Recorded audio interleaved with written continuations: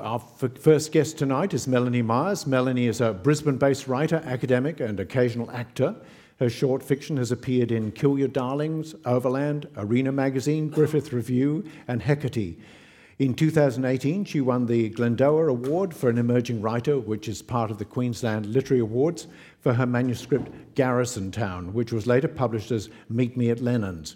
Now, she's no stranger to literary festivals as a former director of the Reality Bites Festival, which used to be held in Courier, which is where we first met. Please welcome Melanie Myers to Millennium. Thank you. Thanks, Stephen.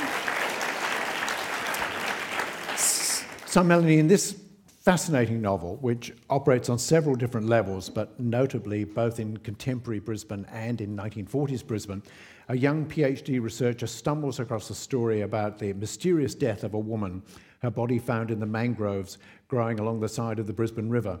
This is during the Second World War. She finds that the murder was never reported in the mainstream press and becomes obsessed with trying to find out what happened. Amongst other things, it's a portrait of the city both then and now. I wonder if you would give us a brief outline of what Brisbane was like in the 1940s. Oh, it was steamy. There was lots of sex. I didn't think I was going to come out and say that first thing. No, well, the Americans. Sorry, I've got the audience town. in the palm of your hand now. So look, I'll put on my historian's hat now. So, the end of 1941, the day before Christmas, the Pensacola convoy arrived in Brisbane, came up the Brisbane River, deposited around about 6,000 American troops, and then the invasion began. And at its peak in 1943, there are around 90,000 Americans stationed in and around Brisbane, and that doesn't take into account Toowoomba, Rockhampton, Mount Isa, Townsville. So the estimate is about 1 million Americans came through Queensland and Brisbane. And we're saying men? Men, mostly. Yeah. Yeah, there were a few women, but... But Brisbane itself was still very much a country town. Yeah, well, it had the reputation of being a country town. It had a population of around 300,000, so not really a country town as we know it, but it was a very conservative town, so it had kind of country town values, let's say. It was considered backward compared to the rest of the country, putting it nicely. No comment. The Americans changed that a little bit. One of the interesting things you depict is the rivalry between Australian and American servicemen, or men in particular. You'd have to say in your story that how the Americans come off a bit better than the Australians? Ooh, yeah, look, I tried to be balanced, but the reality was... the Americans knew how to court women. They knew how to date. They had a dating culture, and they brought that here, which Australian men did not know how to court women. So, of course, Australian women fell for these men who bought flowers and bought chocolates and took them out in taxis and took them to movies and spoke to them as human beings and wanted to, Australian women fell for it big time. And around about... So all up, the estimate is around 12,000 to 15,000 brides, so women who married Americans, and around 7,000 came from Queensland. So that tells the story, really. But, there were some bad Americans and there were some good Australians. It wasn't, No, of course. Yeah. But this kind of coincided, this arrival of all these American troops coincided with a great kind of change in the nature of Australian society, because so many Australian men were in Papua New Guinea and other theatres of war, so women had taken their jobs, albeit that they were being paid 2/3 as much as the men were for the same jobs. But things were quite different at that time. How did those changes in Australian society last when the war was over? They didn't. All those gains women made of getting into the workplace and doing jobs that were supposedly for men, and there was and it came from the top down. You know, it was a government initiative to say, this is just for the duration. So we really need your help now. Could you please go and work in munitions and canning factories and work on aircraft and do this, that and the other thing. And women proved themselves very capable.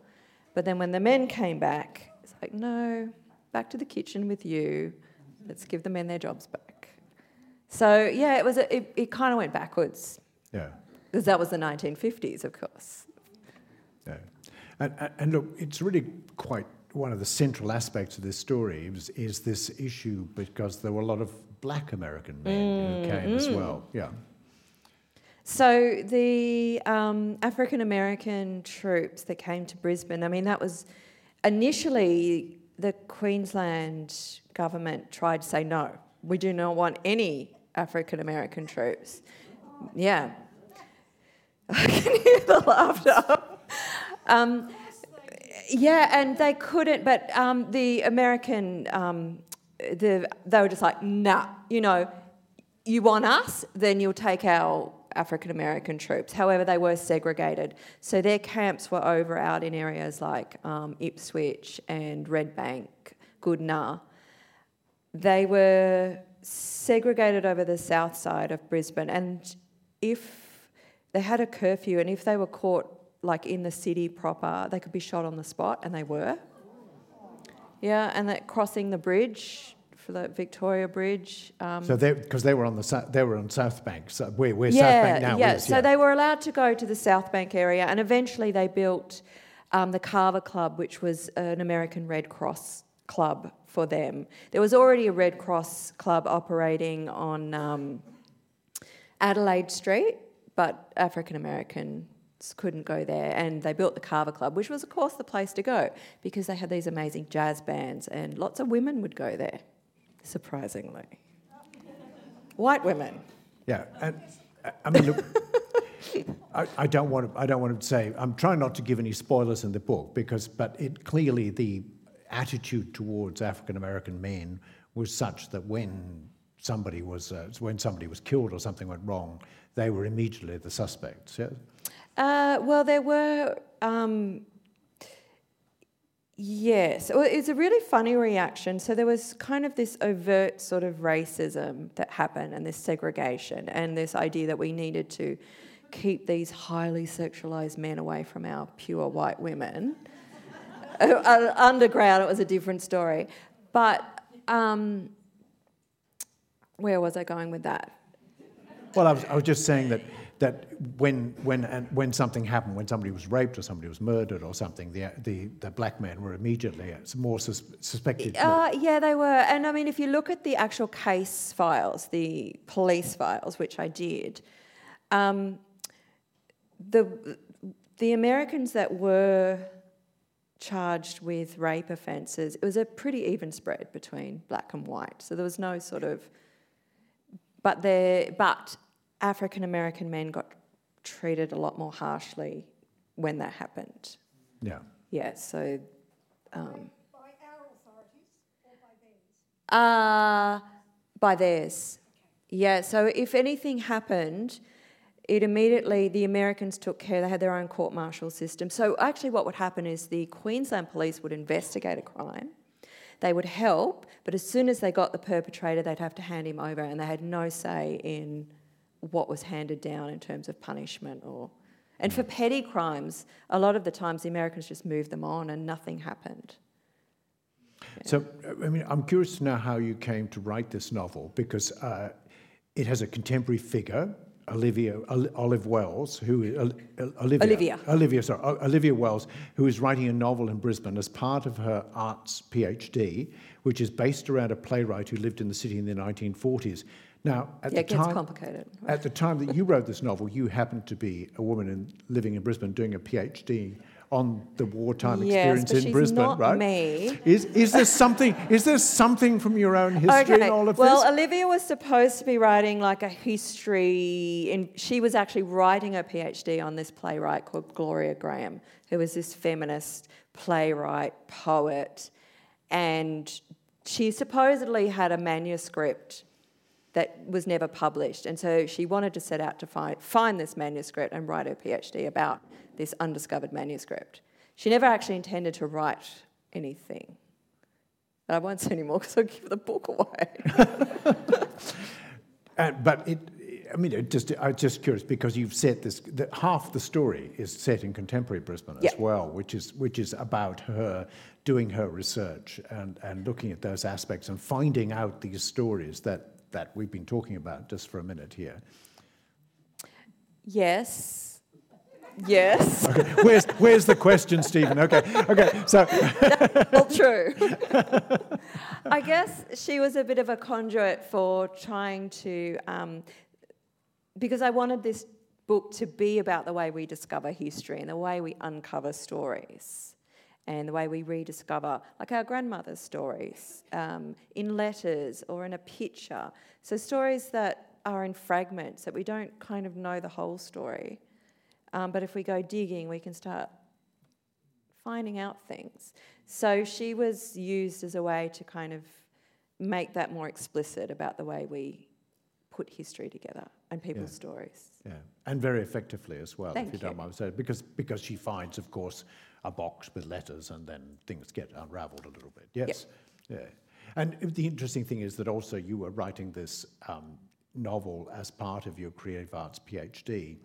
And from my own experience doing a master's with that, it's one thing to write the novel, which is hard enough itself, but in order to get a PhD or a master's, you then have to write a thesis. The exegesis. Yes. And the two, in my experience, are completely antithetical. Because writing a piece of creative fiction and writing a thesis, there's a different style, a different language, a different way of putting things down. How did you find that experience? Discombobulating, trying. There was a lot of tears. It was a long process. But I would vacillate between the two, so the creative, and then I'd go back to the exegesis. But the exegesis had I had to kind of summarise the history of Brisbane during World War II. So it was drawing on a lot of history books and kind of doing a big overview of that period, which I actually really enjoyed. So, I mean, it has a long history as a garrison town as well. You would you'd be aware of how Brisbane came into being in 1824. And it was called, it was like, it had a reputation. It was a garrison town, which is why I called it that. But my publisher thought it was too masculine, so we ditched that title. And after much agonising, came up with this one. Yes, I've had the same problem with titles and the same publisher, actually. Yes, we do have the same publisher.